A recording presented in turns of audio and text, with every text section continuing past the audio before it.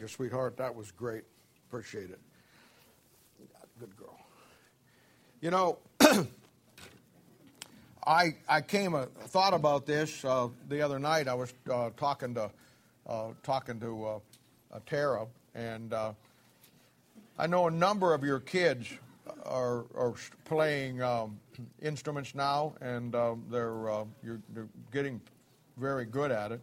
And we have a number of people here in the church that are more than qualified to help people. And I don't know if you know this or not, but we use this hymnal here, you know, and they actually make all of the books that go along with all the various instruments that put it in the same key as this book. In other words, you could have an ensemble that would play while the song service is going on. And I think, you know, you little guys and gals that do the music, and I think it would be great. And we've got a number of you that we just set a little section right here, or maybe move out those end chairs and get you those books. And I know Will would probably be willing to work with you to help you put it all together, and some of your other ones who are good with music. Maybe not Will, but we kind of, I don't know that the boogie woogie boogie joy of Company C would kind of work. But no, he would be fine. And I think it would be a great thing for our kids to play along with the service music myself. So, and I think that would be a great thing. And I think that would be a great ministry for our children. So, what's your problem?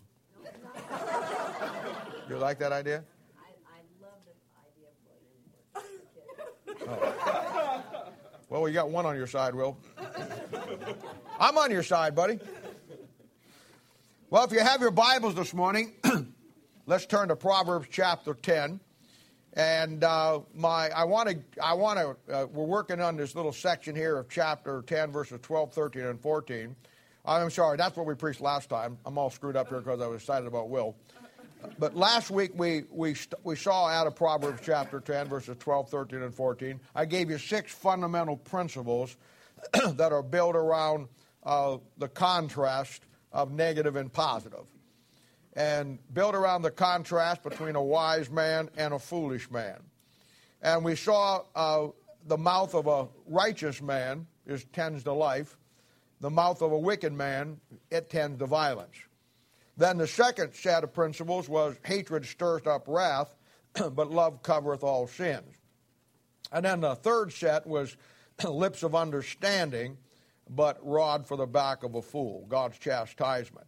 And we saw and took some time with each one of them, and you really saw how that the book of Proverbs kind of gives you so much information. We could probably spend a Sunday alone on each one of these, but you know, we don't want to get bogged down to that degree, but I want to keep it moving, but I want to make sure you get everything. And today I want to look again at another set of principles found in verses 14, 15, and 16. Now, we won't get past verse 14 today, but we'll work on this section for the next couple of weeks. But now I'm going to tell you right out of the chute, this is going to be a fun message today. It's going to be a little different than you normally have. You're going to be a silent participant in this. And that way, it'll be good for you. It'll be a little different than we normally do. But let's read it down here in verse 14 and 15 and 16 of Proverbs chapter 10. It says this: Wise men lay up knowledge, but the mouth of the foolish is near destruction.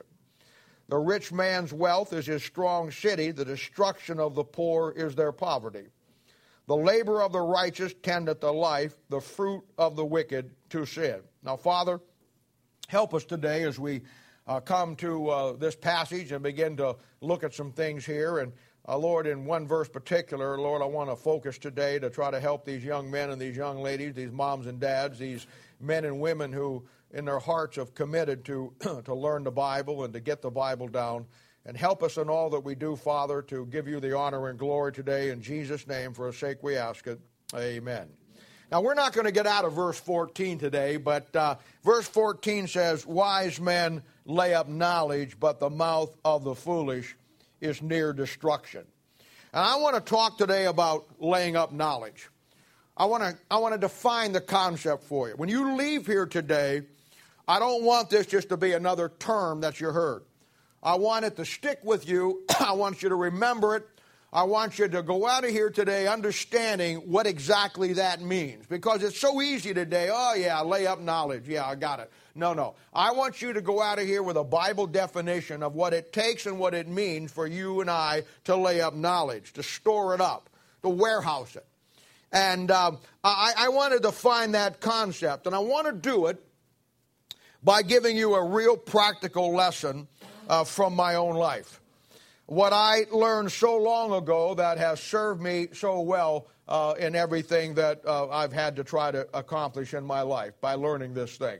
And I want to talk about the concept and giving you the understanding of laying up knowledge. Now, we have a lot of young men and a lot of young ladies and a lot of moms and dads in their middle ages and even in the later years in life that you want to learn the Bible.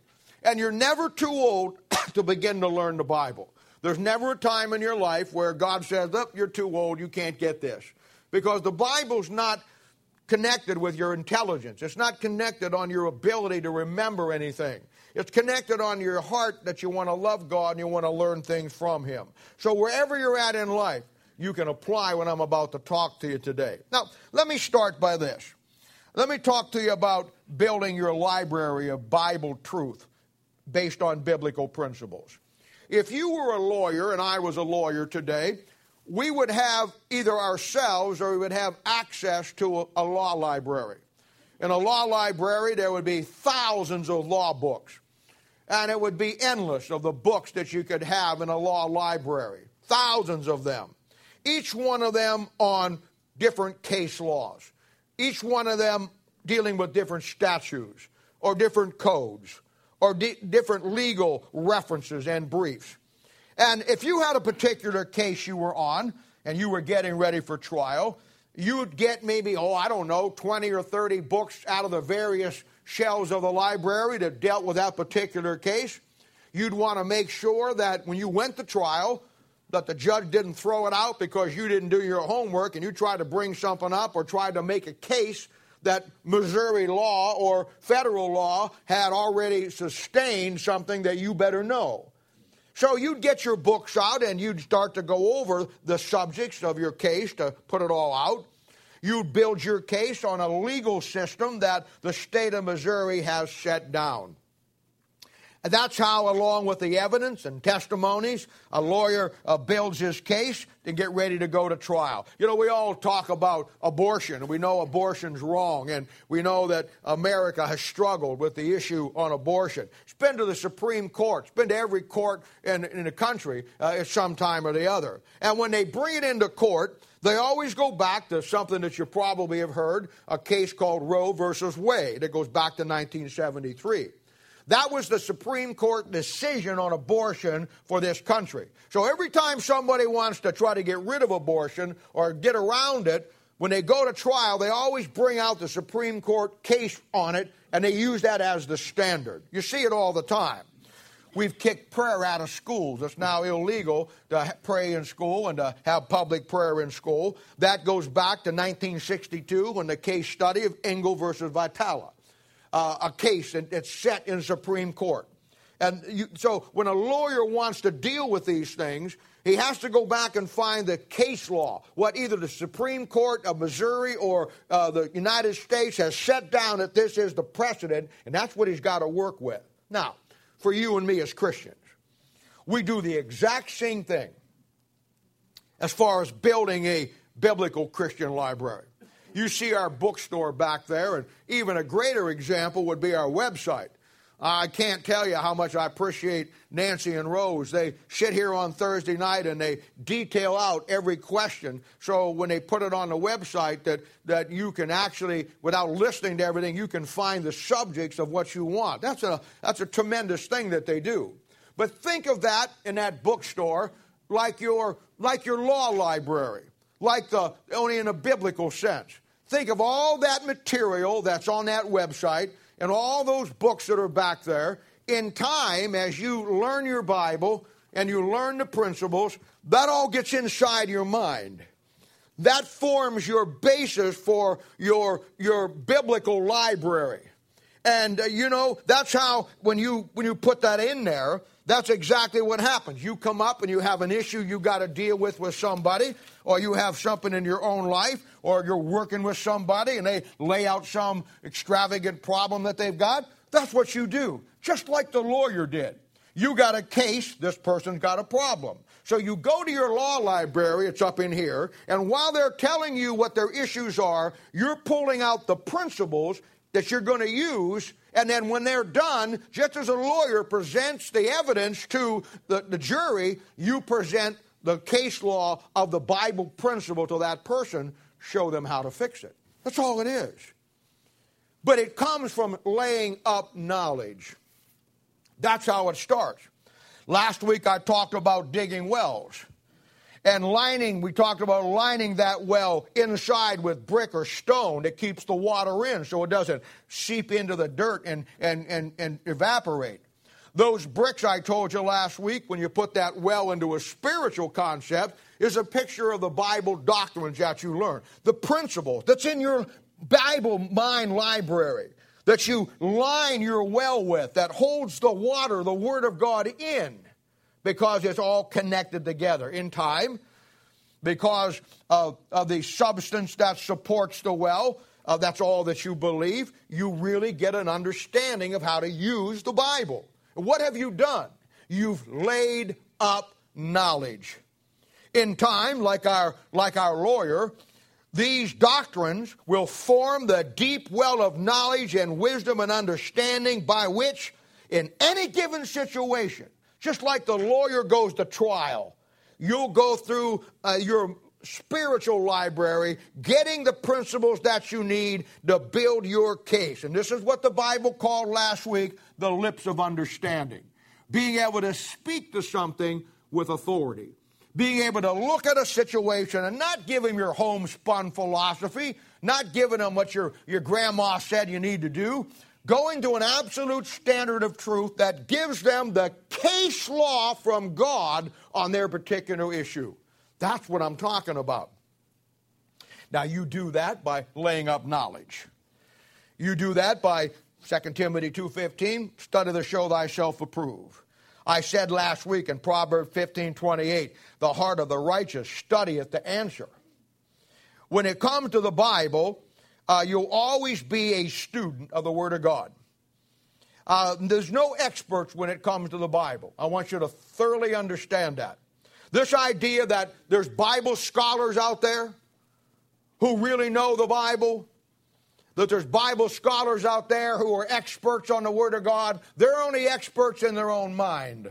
That's a puffed up, fleshy concept to make them think like they're better than you are. I want to tell you something. I don't believe there's any experts in anything in life. But I know there's no experts when it comes to the Bible. All we are all our students on different levels. That's all we are. And the quicker you learn that, the better off you're going to be. In fact, the more you think you know about the Bible, you'll only demonstrate how less you really know about the Word of God. Because if you're really smart and you really know what the Word of God says to a degree on a level you're at, then you know how much you don't know. We see it on our own society of learning. You go to elementary school, you go to middle school, then you go to high school, and then you go to college. In all systems, you start out as a freshman, then you go to a sophomore, and then you go to a senior, and then you graduate. And then if you go all the way through, you get a number of years of education. But you know as well as I do, you're not done learning yet. In fact, you're just beginning to learn. You went to school, you learned all this stuff, and so many people think, wow, I'm done with school now. No, now your school really starts. Because now you're in a position to take what you've learned and look at life, deal with life, go through with life, and continue to add to what you've learned and learn what you know from every experience in life. That's where you should be doing. That's where you're at. And that works the exact same way with Christianity. You get discipled. You go through discipleship too. You come here on Thursday night. You come over in one-on-one, or you come to church on Sunday morning. You're in the people ministry. You get the specialized things we do in the Bible. It doesn't stop there. It only starts there. Now you have the wherewithal to view everything in life because you're building the library, the biblical principles. You're laying up knowledge. Now our lawyer, going back to our earlier statement, he has to go to law school. A doctor, he goes to medical school. A nurse goes to nursing school. There they all learn by other experienced lawyers, doctors, nurses, all that they need to know to practice law, medicine, or their nursing skills. He, in a worldly sense, in his vocation, they lay up knowledge about being a lawyer, being a doctor, or being a nurse. And as a student of the Word of God, you and I will be in school for the rest of our lives, laying up knowledge. Because just as a lawyer practices law, he continues to educate himself. Nurses continue to be upgraded and learn because it is their life, it's what they do, it's their career, as do doctors. Well, if you're saved this morning and you take the Word of God seriously, then you're a career Christian. And you need to be updated. You need to continue to grow. You can't ever get to the place in your life where you say, okay, I don't have to grow anymore. When you do, you're in trouble. Now, school, or schools, are a great study in the Bible. I don't know if you know this, but the first Bible college is found in the Bible in the book of Acts. Now, we all know that believe the Bible about the rule of law first mentioned. The first time you find something in the Bible pretty much sets the standard for what it's going to be. And the first Bible college found in the Bible is in Acts chapter 19, verse 9. And it's not a good deal. It's not a good school.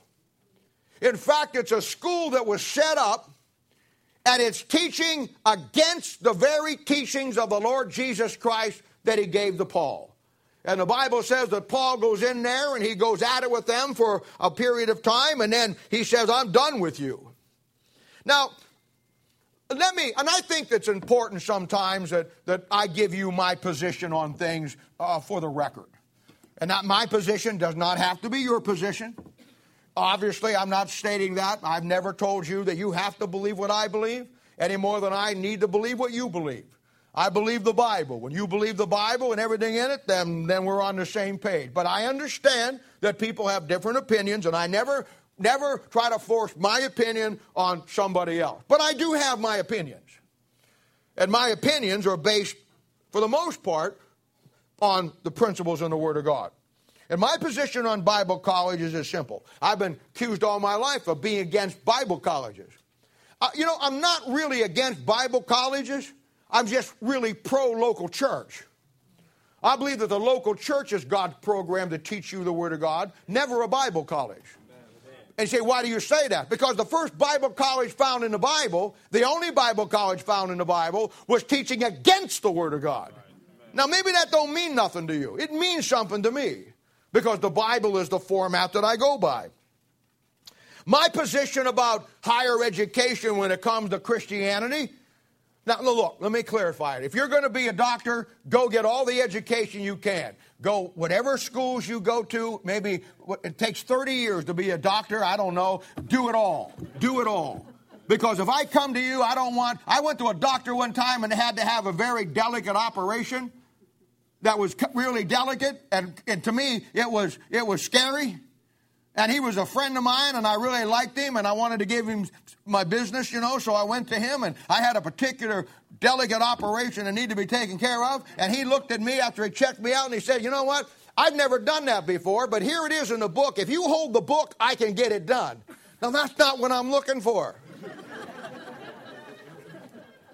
In this particular operation, I would not be holding that book steady. I guarantee you. Get all the education you can. Learn everything you can. Be the best doctor you can be. If you're going to be a nurse, do the same thing.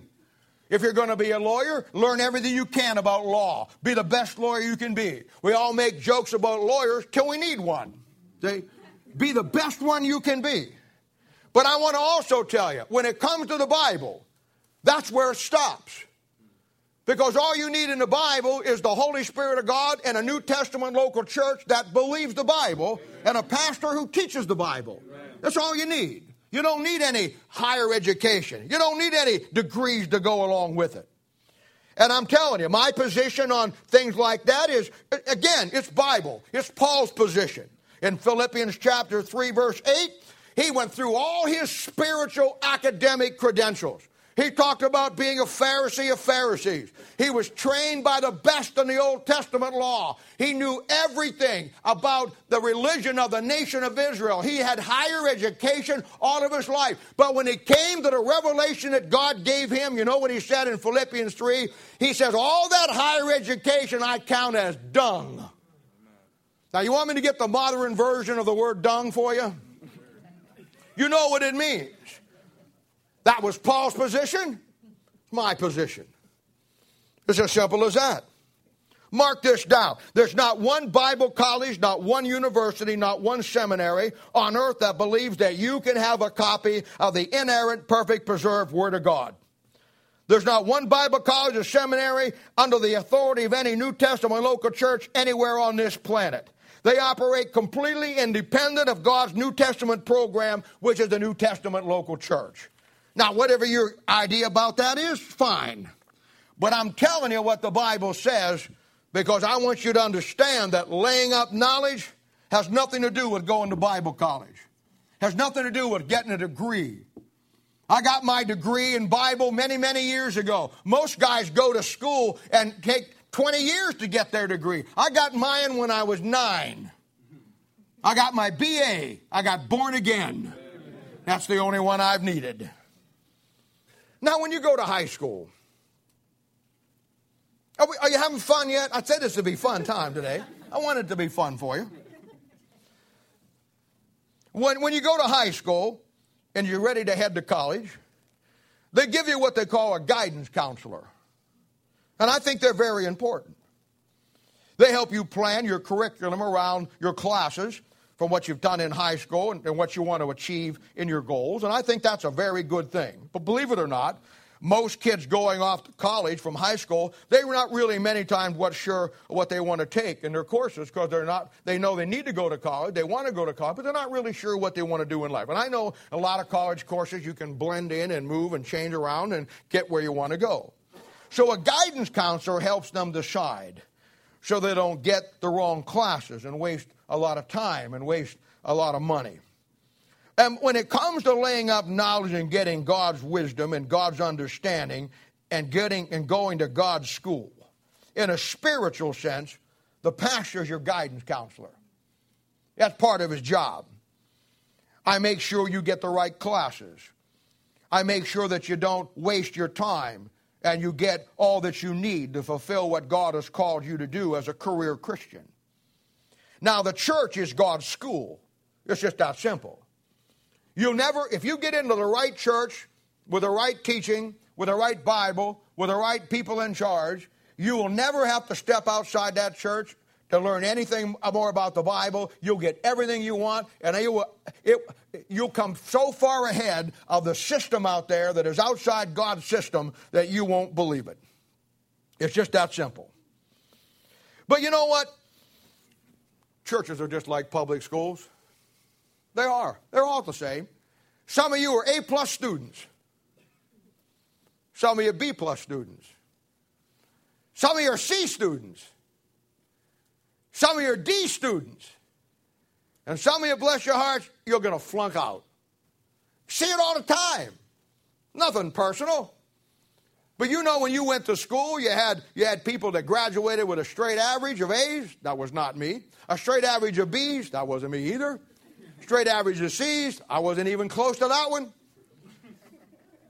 And you find some who have a tough time and actually flunk out.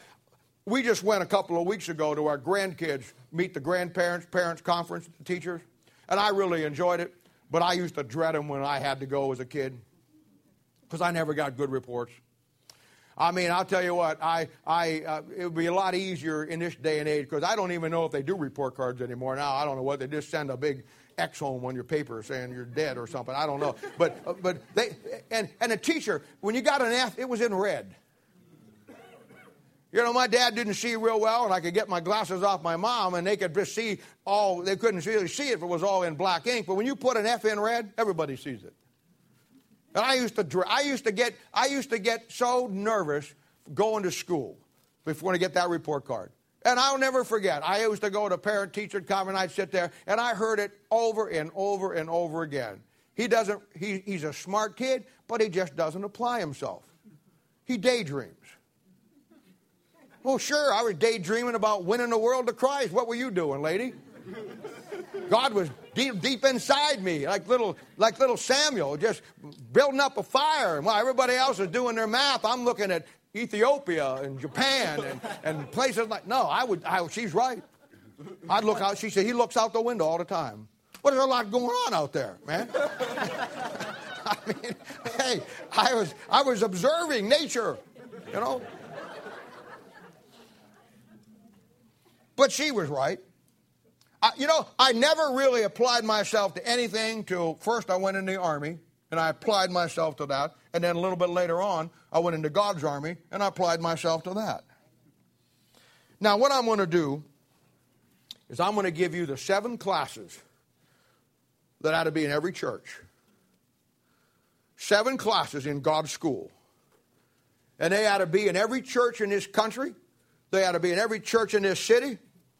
And 7 Bible classes that a church should teach all the time. And my goal for you is to show you how to lay up knowledge as a wise man, Proverbs 10:14. And that's my goal. Now, I said we were going to have some fun with this, and we are, because I want you to grade yourself on this test. This is no curve. This is a straight line test. And you don't have to share. You don't have to write. I wouldn't write it down because people sitting close to you. Just keep it in your little pitter-patter heart and keep it to yourself. Don't cheat off of somebody else. But here's the grading scale. If you get all 7 of these, give yourself an A+. If you get 5 or 6 of them, give yourself a B-. If you get 3 or 4 of them, give yourself a C. If you only get 2 of them, give yourself a D. And if you don't get any or just 1, give yourself an F. Rose, you have some of them red magic markers back there. I want you to walk up and down the aisle here in a little bit and pass some of them out.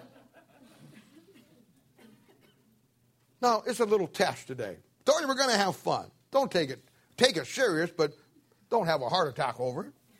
Now, I need to say this, and I always say this. If you're here today and you've been saved 5 years or less, you can take the test, but don't beat yourself up over it. A lot of you are just really getting into it. 5 or 6 years from now, you'll max this test. So if you don't have it all down right now, it's okay. It's okay. Now, the first class that a church in God's school should teach should be a math class.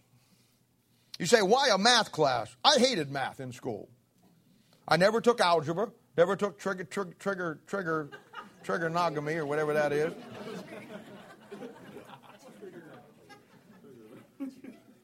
I never took algebra, never took any of that stuff. I had a tough time getting out of general math. But that's okay. God always covered me. When I graduated from school, didn't have anything about all that other specialist math stuff. It wasn't 2 years I was out and somebody invented a calculator. But you say, why a math class? Well, because the key to getting to God is a number system, if you don't know that. The whole universe is built on a numeric system. Billy Graham one time witnessed to Albert Einstein, who was the great mathematician back in the 20s and 30s. I think he died in the middle 40s. And he witnessed to him one time, and Billy Graham witnessed to him, and Einstein said, I could never accept a God. That's not a mathematical formula. You know, he didn't know how close he was to getting the truth when he made that statement, but with a hairdo like he had, you couldn't get it anyhow. You ever notice how every place you go in life or whatever you do it by a set of numbers? You say, I live in Kansas City, Missouri. That's latitude 39 degrees north, longitude 94 degrees west, by a number system. You say, hey, Bob, I'll give you a call. 816-590-6315 to get a hold of me. Can I come over and see you this week? Yeah, you can, but you got to come to 8308 Woodson Drive. You got to go through a number system. I read in the paper the other day where a guy hit and run and hit some kid and tried to get away, but they caught him. You know how they caught him? Somebody got his license number. Everything runs through numbers. When the IRS and the government wants to find you, they look up your Social Security number. You say, what time is it? It's 11:45. Numbers. Say, what are you going to do this afternoon? I'm going to bake a cake. Oh, that'll be 45 minutes in the oven at 250 degrees. All numbers. Maybe that's a little hot. I don't know. Not hot enough? That's too slow? Too low. Hey, look, I'm just preaching a sermon. You figure out how to do a pie. In science, when you want to reach alien civilizations and they don't speak English, you have a universal language. You know what it is? It's prime numbers. Numbers that are divisible by another number. That's the universal language. You know, the Bible's the same way. God does everything by numbers. God operates by 7, the devil operates by 13, man operates by 6, and everything in the Bible that's complete is a system of 3s. The Bible says the Jews are going to inherit the earth and outer space someday. Isaiah 9, 6, and 7. So when God brought about the 12 tribes and what he did, first thing he did, knowing he was going to do that, is in Acts chapter 17, verse 26. He divided the earth up into 12 boundaries. And then he divided the universe up into 12 sections. Revelation 21, 22. We call it the zodiac, 12 constellations. When we get to heaven, New Jerusalem's going to be about 12 foundations and 12 angels and 12 gates and 12 pearls. And there's going to be a tree of life that bears 12 manner of fruit. Got 12 months into a year, and Christ had 12 apostles. You see, 12 is a key number in the Bible of figuring a lot of things out. Somebody says, I want to find God. Well, you don't find God outside the Bible. Amen. But you know the Bible's a number system, because when you come to God in the Bible, you got 66 books, 31,171 verses, 1,187 chapters. That's what you got. It's a number system. Bible is God's book to man to find out everything about him. But it's a numerical system. Somebody says, I need to get saved, Bob. Okay. Go to the 6th book in the New Testament. That'll be Romans. Go to the 3rd chapter and go to verse 10. And it says, as is written, none righteous, no, not one. You see the formula was 6, 3, and 10. Then you go to Romans again, 6th book, to the 10th chapter, and then you read verses 9 and 10. So your formula is 6, 10, 9, and 10. If thou shalt confess with thy mouth the Lord Jesus, and shalt believe in thine heart that God hath raised him from the dead, thou shalt be saved. For with the heart man believeth unto righteousness, and the mouth confesseth unto made unto salvation. See how it works? We say all the time, do the math. Well, if you want to find God, that's what you got to do. We say all the time, oh, doesn't add up to me. You're right. Some things don't add up. You say, well, I want to find out about the second coming of Christ, and I want to find out when he's coming back as close as I can. Okay, then the formula is this. You go to the 26th book in the Old Testament, that'll be Daniel. You go to chapter 9, and then you get verses 24, 25, 26, and 27. And then you'll find that there's 70 weeks, and then you'll find you got to multiply 7 times 70, and you'll come up with 490, which is the years that it's going to take from the date of the rebuilding, which is 536 BC. There it is. All numbers. See, you just look at the verses and you always forget that you have to go through a number system to get that. God is an incredible system. Now, I could spend a year on that alone, but I'm just trying to show you. You know what the next class would be? It'd be biology class. You remember when you were in high school and you took biology and you went anatomy and you cut up the little frogs? In some cases, cats. In medical school, they have real cadavers, real bodies. Some of them have been there for 30, 40 years, and each class just gets the same old guy rolled out, and you look at all the different parts and everything, and you learn all the workings of the human body. Well, God's class in biology, you see how God made man. And where in biology in the world, there's a medical anatomy, in the Bible there's a spiritual anatomy. And you find out that man is a trichotomy. God made a man with a body, soul, and spirit. Now let me ask you a question. What do you know about each of them? If you're saved, what do you know about your body, your soul, and your spirit? Can you explain them? Can you define each of them? You'd be surprised how many of God's people are saved and on their way to heaven and they don't have a clue. Let me ask you this. What changed about your body the moment you got saved? What changed about your soul the moment you got saved? What changed about your spirit the second you got saved? Now, you're in high school biology class and you dissect that frog, you cut him up. But you know what? God did the exact same thing to you when you got saved. Bible says in Colossians chapter 2, verse 11, that there's a circumcision made without hands, putting off the body of the sins of the flesh. Verse 12 says it was an operation of God made without hands. He cut you on the inside spiritually, and that's how you got saved. Hebrews chapter 4, verse 12 says, for the word of God is quick and powerful and sharper than any two-edged sword, piercing even to the dividing asunder of the soul and spirit and of the joints and the marrow. That's not your physical body. Boy, when you got saved, God came down with that word of God, which is a sharp two-edged sword, and he cut you on the inside and dissected you and set you apart from yourself. You know, there's a lot of Christians, good people. And right now, as we're in here in our class and we're having a good time, they're fretting. You know what they're fretting over? They're fretting over the fact that they can lose their salvation. They're worried to death that they're going to do something, say something, that God's going to take salvation from them. Do you know why they're in that state of mind in their life? Because they missed this class. Amen. You understand God's biology class, you'll never think twice about losing your salvation. That's how it works. That's how it works. Well, the third class should be a history class. You know, I've never seen Christianity in such a disastrous state as it is in today.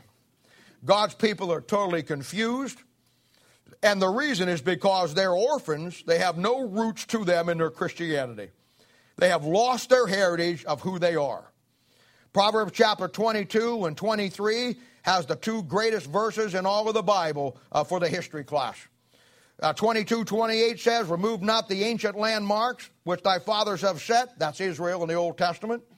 And Proverbs chapter 23 verse 10 says, remove not the old landmarks and enter not into the fields of the fatherless. That's a New Testament church. You know where Christians are at today? They're in the fields of the fatherless. You don't know who your spiritual fathers were going back through history. You just don't know that. I feel sorry for you.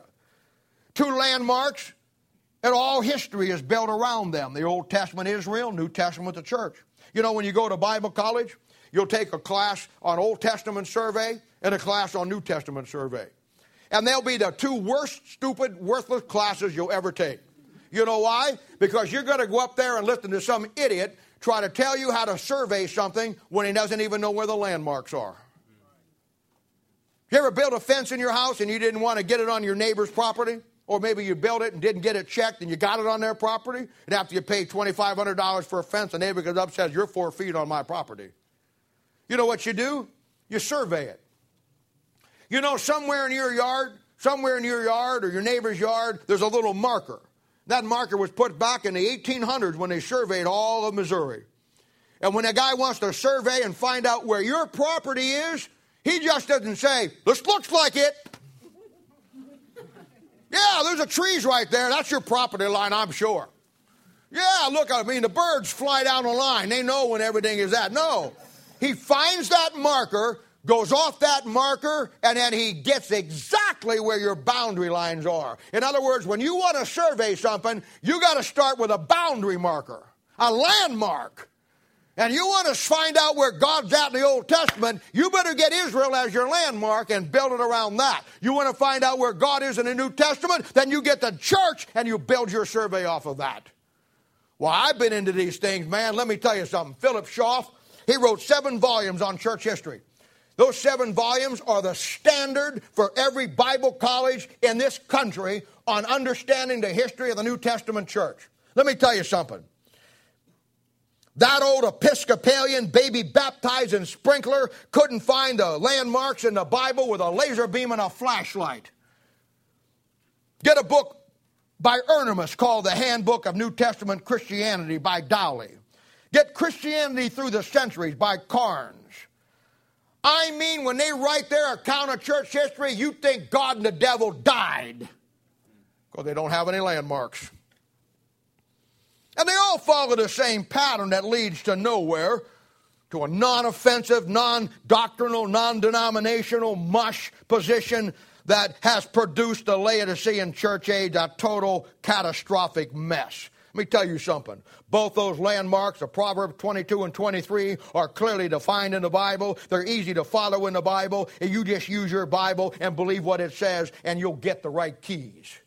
Let me ask you a question. You ever wonder why in the beginning of the Old Testament you have Genesis, which is the definitive book in the Bible for the Old Testament? It's Genesis. And then you have 4 books that are historical books that cover the same time. You have Genesis, then you have Exodus, Leviticus, Numbers, and Deuteronomy. Those 4 books cover the same time period, and they follow the definitive book in the Old Testament, and that's where you start. But when you come to the New Testament, he changed it, didn't he? Now he gives you Matthew, Mark, Luke, and John, who are 4 books that cover the same time period, but then he puts the definitive book, Acts, at the end. Why did he change that? That's your first key of getting landmarks. I wish I had time to give it to you today. But we've been through it 1,000 times. You've been truant officers coming after you. You've been hanging out at Quick Trip, listening to punk rock music and bad-mouthing your country.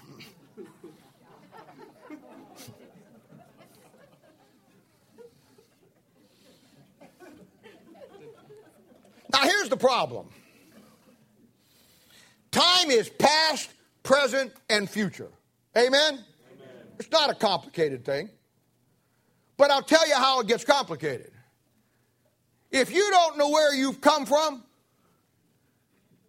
you don't know where you're going. And if you don't know where you've come from and you don't know where you're going, please don't insult my intelligence by trying to get me to believe you know where you're at. You got to have all 3. You got to have all 3. This is why Baptists are so screwed up today. This is why they take Baptists off their names today, off their churches. Baptists are the only group, and I realize that there's a lot of idiot stick Baptists, and you say, well, I don't want to be associated with all the idiots. You know, whatever denomination you leave and go into, you're just training it for another set of idiots. You'll never find a denomination that doesn't have idiots. Just like you will never find a church that doesn't have idiots. Every church has got them. We got lovable ones, but we got them. And you're going to find that wherever you go. Listen, the Baptists were given they're the only body of believers that were given their name by their enemies because of the doctrine that they stood for, that they would not back down, and they built their doctrine around 7 distinctives that are found in the Bible that the whole New Testament church is built on. They don't even know it today. Well, the 4th class. 4th class would be a civics class. Government. You know, you'd be absolutely amazed at the people today in America that are in their 20s and 30s, and they went to grade school, they went to high school, they graduated, and they know nothing about the 3 branches of government and the separation of powers in our country. They know nothing about the executive branch, the judicial branch, or the legislative branch. They think it's a tree. They have no idea how our government, and yet they live in this country, they live under this rule of government, and they have no idea who it is. I've been asked, from time to time on the news, they'll have these guys out there asking young people like yourself, you know, who's the vice president? They don't even know. Who's the Secretary of Defense? They haven't got a clue. Now, I can see you want to forget who Joe Biden was, but I mean, the concept of our country, come on. And when it comes to the Bible, the theme of the Bible is about a government. It's not about your salvation. It's about a government, God's government, and the establishment of that government throughout the whole Bible. And just like our government has 3 parts, God's government has 3 parts. You ever see it? Got to have 3 to be complete. It's got the Old Testament kingdom of God, kingdom of heaven. It's got the New Testament kingdom of God. And then it's got a king on the throne when he comes back, the Lord Jesus Christ. Isaiah chapter 9, verse 6 and 7 says, for unto us a child is born, and unto us a son is given, and the government, see, shall be upon his shoulders. Verse 7 says, of the increase of his government. There's a government. There's a government. The book of Ecclesiastes, when Solomon goes through all the forms of government by man, he talks about socialism and communism. He talks about fascism and Nazism. He talks about a democracy, and he talks about capitalism. He goes through them all. And when we look around us today, we think our form of government is the best government on the planet because we have so many freedoms, you see, because man wants his rights today. And so we look at that, and you hear it all the time. This is why we're in Afghanistan. This is why we're in the Middle East, and this is why we fought to free suppressed nations. We want to make them a democracy. And you're told all the time that, that this government was formed as a democracy, and that's simply not true. This government was formed as a democratic republic, and there's a big difference. You see, a democracy is where the majority rules, 51%. Anything passes. If you want to legalize abortion, you get 51%. If you want to legalize a same-sex marriage, just get 51%. You want to legalize marijuana, just get 51%. Anything. But our country was not set up on the concept of a democracy alone, but the foundation of a republic. A republic is a system that is established. Leaders follow an absolute rule, and that absolute rule was the Bible. They voted on, should the price of corn be this or that, should gasoline be this or that, but when it came to things that were clearly moral issues defined in the Bible, there was no voting on them. That's a republic. The Word of God was this country's moral compass based on a republic. Noah Webster, we sell his dictionary back there. Probably almost all of you have that, and you probably have never read the beginning preface where he gives you some of the greatest insight on his time that he's living. And that dictionary, he states that a republic has the Bible as its foundation. So man wants to build a democracy. Some men want to have a monarchy where you have a king. Some have a republic. Some have anarchy. Some have a dictatorship. But when God comes back to establish his government, it's a theocracy. It's God on the throne, you see. Government class is really important. Then the fifth class. This should be an English class. The development of the English language is one of the most, to me anyhow, is one of the most fascinating studies you'll ever take. And I know it's boring, it sounds boring. But you begin to realize that God down through history has only ever had three universal languages by which he has given his word to the world. And then it becomes a little more interesting. In the Old Testament, it didn't matter what the Amalekites were doing or the Babylonians were doing or the Assyrians were doing. In the Old Testament, God said, my universal language is going to be Hebrew. So he wrote the Old Testament in Hebrew. And if the Amalekites didn't like it, that's tough. God said, it's not what you think the universal language is in your great universities. It's what I say the universal language is. It's Hebrew. We got the New Testament signed. Alexander the Great Greek Empire, had literally changed the world. He's off the scene now. The Roman Empire has come on, but the Greeks had such an impact on the world that now the world is a Greek-speaking world. So when God gave the New Testament, he put it in Greek. Put it in Greek. As church history progressed and God wanted to get his word to the world, and after the Reformation and all of the things where the word of God is going to go out to the ends of the earth, God knew that there had to be a seafaring nation that was going to get it done, and the only thing that was going to be able to get it done was one nation who loved him and loved his word. There was only two seafaring nations in that time. One of them was Spain, Roman Catholic. The other one was England, who loved God and just put out the King James Bible. And so you know what he did? He knew the universal language was going to go to English because he was going to use the Empire of England to take that Bible around the world about 5 or 6 times in the next 400 years, so he put it in English.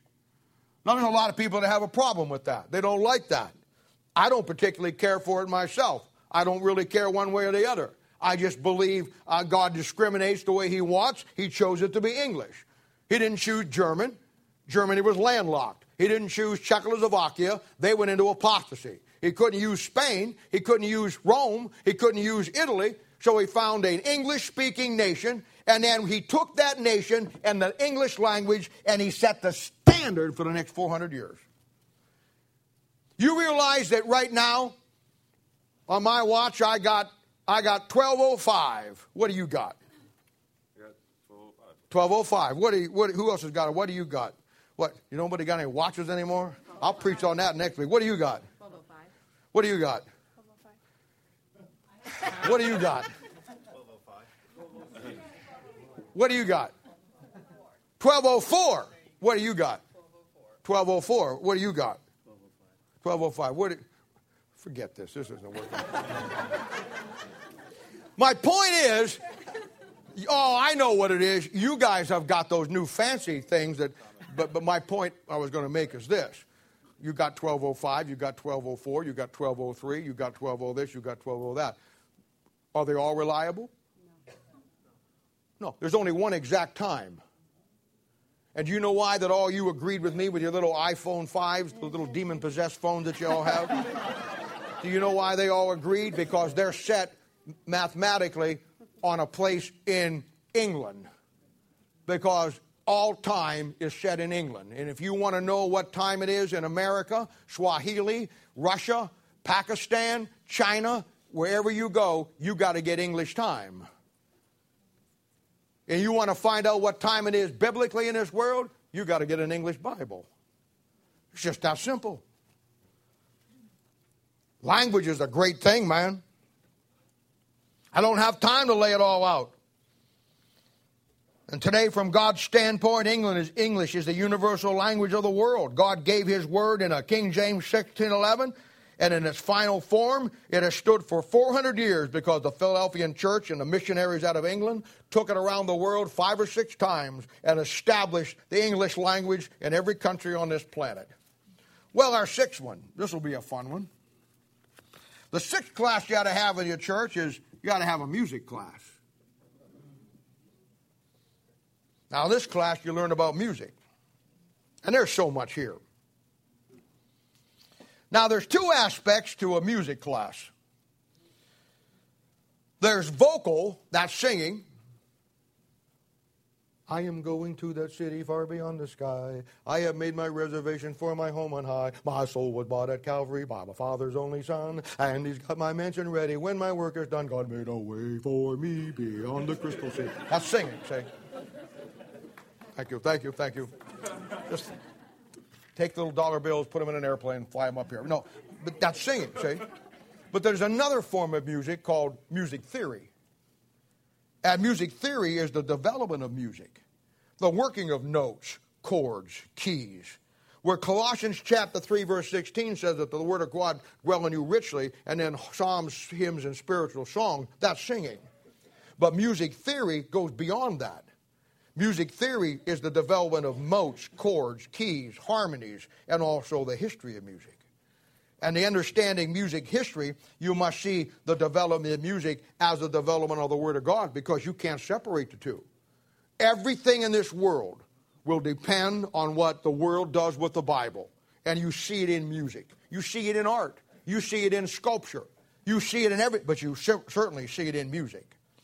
Now, if you wanted to take a class in this church, and I've taught this probably many, many times, you'd find out that there's 5 historical perspectives to music coming down through history that brings us right up to where we're at today. The first one's called the Baroque period. And that's a very primitive period, around 1100 to 1400. You want to keep in mind that there's no great composers during this period of time. There's a reason for that. There's no great symphonies that are written during this time. This is a time where you find some organ selections, you find a little minstrel singers, and all that, and you find really the development of harmonics. You find what they call polyphony, which is the playing of more than one melody, and leonin, which is the working of harmony together. Folk music's very popular, but it's very primitive. And the reason why it's primitive, because we're in the Dark Ages. And the Roman Catholic Church has squashed and squelched everything. There's no art other than Roman Catholic art. There's no music other than Roman Catholic music, and it's terrible stuff. nothing is ever being done because the Catholic Church has suppressed everything, including the Word of God. And from 1100 to 1400, well, you know what happened in 1500. In 1500, Martin Luther brought about the Reformation. And the Reformation brought about the King James Bible going through Europe and going around the world. And you know what it did when God opened up the door and the light of God's Word shone across Europe? It opened up what is called in classical music as the Golden Age. The period of time, in this period, where music is written to seek and to glorify God. It's man during this period of time who now has the light of the Word of God. The shackles of Rome have been thrown off. The light of the Word of God is into Europe. And now it's man expressing his love for his Creator. It's Bach, Ode to Joy. It's Haydn, 1732. It's Mozart. It's Gluck. It's Handel and Handel's Messiah. Every Christmas, they always come to have Handel's Messiah. It's everywhere. It'll be on television. And everybody, gets together and they sing it. And the Moron Tabernacle Choir, puts on a big deal with it and sings it. And it's always, it's always a joke to me. People go to hear that and they go to watch that and they have no idea that that was written in the Golden Age because the Word of God had just shown its first rays on Europe, and these men were seeking to glorify God in what they wrote in their music, and it was given back to Him. And then you got some stupid, depraved, godless Mormon standing up there singing, "He shall reign forever and ever." They don't believe one thing in that song. They don't believe He's coming back and reign forever and ever. They believe that He's on a planet someplace producing white people and black people and bringing them down here, and the white people are the sons of God and the black people are sons of the devil. That's what they believe. Amen. When they get up there saying, "He shall reign for," they don't believe a thing about that. And sitting down there, and for me, I love the song and I love to hear it, but boy, I just can't get into it when I see somebody up there that's singing it that doesn't believe one thing about that song. They'll go right out of there and back to their temple, and when He reigns forever and ever, where do you think He's going to reign forever and ever? Where? Where? Where on earth? Where on earth? Where? Where? Help me out here. Where? They think He's coming to Independence.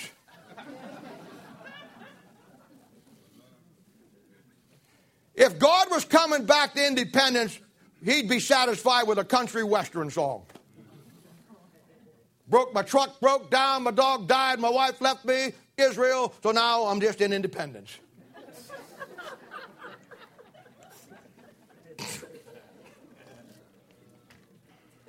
Are you having fun yet? Oh, yeah. I told you we would.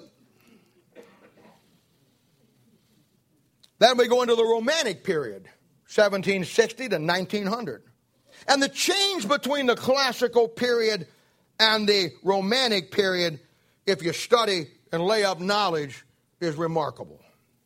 Now we see during this time that the Jesuits, under the Oxford movement and the reclaiming of the Counter-Reformation, has begun to do its damage now after a couple of hundred years. And now music no longer is written to glorify God, but as the Bible phases off in Europe and Europe goes back into darkness and apostasy, now the music is written to glorify man. Self-expression, feelings, flesh. You got Beethoven, who died in the middle of a thunderstorm, shaking his fan at God, screaming that the comedy is over. You got Schubert, 1800, Chopin, 1810, Mendelssohn. And now we start to begin to see the dark side with things like Dukas in 1790, writing the great Sorcerer's Apprentice. A demonic sorcerer who takes an apprentice and begins to teach him the ways of witchcraft. In the modern period of music, it again reflects the attitude of man in the Word of God in his total rejection. Total rejection in the Romantic period. And it becomes apart because the Oxford movement and the reclaiming, as I said, of bringing back and underdoing the Reformation, bringing back all those places into the Roman Catholic Church, and it goes. And the fourth one is the modern period of music. This will be 1900 to 1930. And I'm just giving you a brief here. I could spend 6 months on this. But it reflects the attitude of man toward the Word of God in a total rejection. Music at this time continues to glorify man and deify man, but now begins to paint a picture with music. Vivid, graphic description of man and his selflessness and his journey against God. And now we see demonic devils actually being brought into the picture and witchcraft. We see Brahms. We see Chopin when he did the charge of the light cavalry, which most of you would know in a minute as the thing that you could actually see the horses going down there. You can actually see the horses in your mind. And then we have the Richard Wagner with his Ride of the Valkyries. Those are demons. And Lohengrin, demonic, dark, satanic. It all appeals to the physical flesh, the sight and flesh, and it gets farther away from God. And then around 1940 or so to 2014, the time that we live in, we find the natural period. And with this period, a total breakdown of music into an animalistic, humanistic, sexual expression of man and women and their tendencies. And by the time it gets to the 80s and the 90s, it's no music at all. It's just noise. Amen. It's suggestive music to appeal to the sexual desire of man. People like Rachmaninoff, Stravinsky. We find the development of blues and jazz and rock, and then hard rock, and then acid rock, and then heavy metal. And the breakdown and collapse of music, much like society. And by the 60s and the 70s and the 80s, and certainly by today, the Bible's gone. Now the music groups, we've come a long way from the classical period. Now the musical groups and the songs, they portray the animalistic passions of animals. And they're named after animals. And creeping things, Romans chapter 1, 2, and 3. Now the dance is the bunny hop. Now it's in the mood, not for going to church.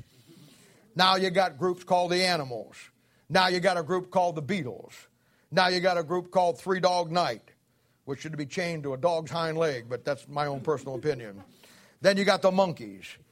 Then you're headed down the road of depravity to hell with Kiss and Twisted Sister and killing chickens and dressing up like demons, just like Revelation chapter 1, 2, and 3 laid it out. So all this works its time into the Christian music. And this is what you got in churches today that you just, it's all worldly stuff. We use that hymnal right there, Great Hymns of the Faith. We'll stick with it forever. You know why? Because every hymn in there, almost without exception, was written during the Philadelphian church age. You can preach those sermons. You can preach those sermons. And it's a great thing. Chris Picano back here, if you haven't got one of his CDs yet, he's a master at taking biblical verses and put them to music, actual verses to music. That's what it's really all about. That's what it's supposed to be. But you see how it develops and gets in and destroys churches. And this is why in churches today, if you close your eyes, you could be in a nightclub someplace. They got the praise band, which is nothing more than a watered-down jazz band. They got the same stuff, the same lyrics. It's not about God anymore. It's about I love him, I love him, I love him. Him could be who he wants to be. In our world, it could be a girl, I love him, or it could be a guy, I love him. It doesn't matter. But that's where it's at. Then our seventh class, moving right along here. Our seventh class should be our science class. Bible's the greatest scientific book in the world. Greatest scientific book in the Bible would be Job. Because Job's the oldest book in the Bible. Genesis might be the first book, but Genesis is written some 2,500 years after Job is written. The book of Job deals out and lays out and details creation morning in Job chapter 38. The book of Job explains dinosaurs in Job chapter 40, 41, and 42. The Bible told us that the world was round in Isaiah chapter 40 verse 22, 2,000 years before Columbus ever set sail. The Bible says in Ecclesiastes 1 verse 6 that the wind goes through circuits. Ecclesiastes 1:7 talks about the water cycle.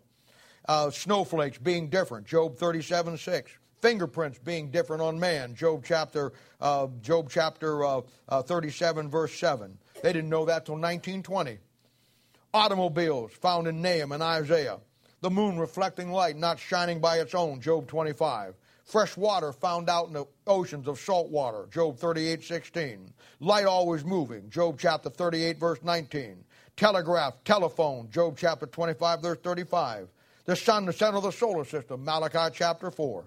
The Bible talks about black holes in Jude. We talked Thursday night about black holes in Windward in the movie we saw, Interstellar, and I showed you how some of that stuff is unbelievable, how it all finds its source in the Bible. Now, if a young man or a young lady is going to lay up knowledge, then he'll have to go to school. You're going to have to get in a church that's got the right curriculum with the right teachers, and you're going to have to go to work. And you'll notice that there's 3 classes missing that I didn't add to this because they're not in God's curriculum. First of all, there's no recess. There's no time off from serving God. No summer break, no spring break.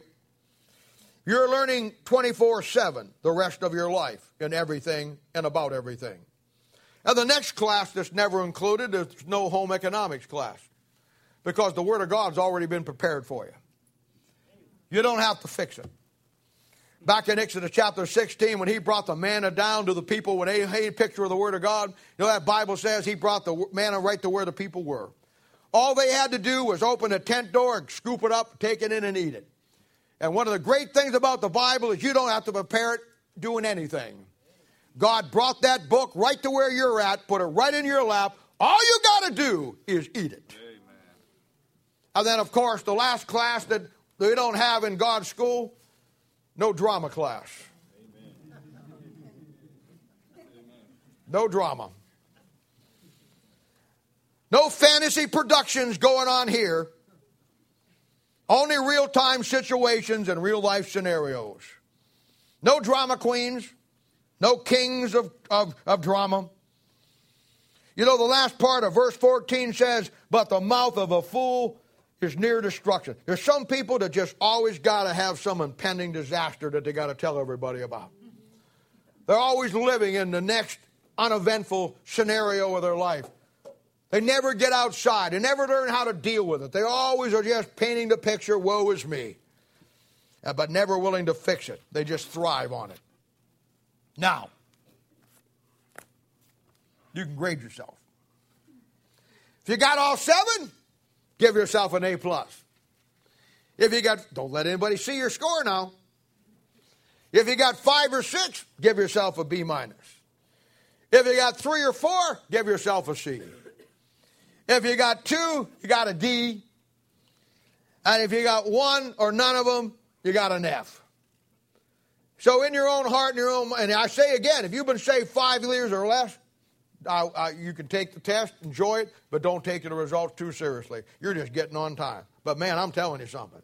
If you've been saved 10, 12, 20, 30 years, and you don't know these things, man, you've been playing hooky somewhere.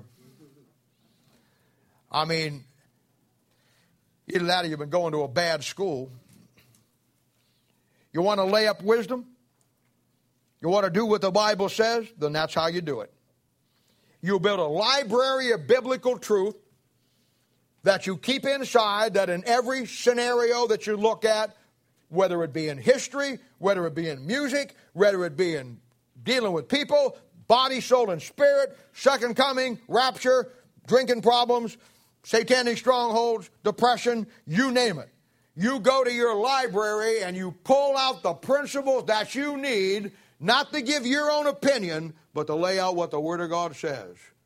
And when you build that library in your life that you can talk biblically, intelligently about every issue in life, you've laid up knowledge. You see, it isn't just your knowledge you're laying up, it's God's knowledge.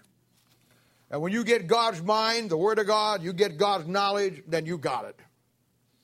And I heard a variation of this message 46 years ago. I heard a variation of this 46 years ago, and I was where some of you are at right now. And brother, when I heard it, it impacted my life, impacted my world, and I went to school. I made up my mind that I was going to, and I still wanted to do fun things. I didn't become a monk and live in a monastery. I wanted to have fun and I wanted to enjoy life, but I realized that my chief goal in life was to lay up wisdom. And I knew I had to go to school. And I happened to be in a church where they had a school, and they were teaching the same stuff that I'm teaching you, and boy, I just got everything I could get. I spent time going through it, learning it, and when I got to a point where I could self-teach myself, I started getting a hold of every book I could read. I started to get everything out of the Bible for everybody, and I started to weigh that thing out and put that thing down. I went through history. I went through English. I went through music. I went through it all. I went through at least 500-600 books on church history before I came to the conclusion of where I'm at of why I believe what I believe. I'm not some old yeehaw geezer up here that just wants to give my own impression. Brother, I've been there. I read Philip Schaff's 7 volumes several times. I read Carnes' History of Christianity 20 times. I read Ernemus's book, The Handbook of the Christianity, 30 times. I know where they're at. I know where they're at. And if you want to go to school in your life, and you're here this morning and you say, you know what, this is what I'm going to do, I can have you with the right people to get your school started before 12:30. And it's 12:24 right now. But it's up to you. Just like I had to decide for myself, you'll have to decide for yourself. But if you're ever going to lay up knowledge, these are the classes that you need. And then you get these classes and you use them the rest of your life. All right, we're going to have a word of prayer in a minute here, and I'll call you back. But you folks, Jamie will be back there at the deal.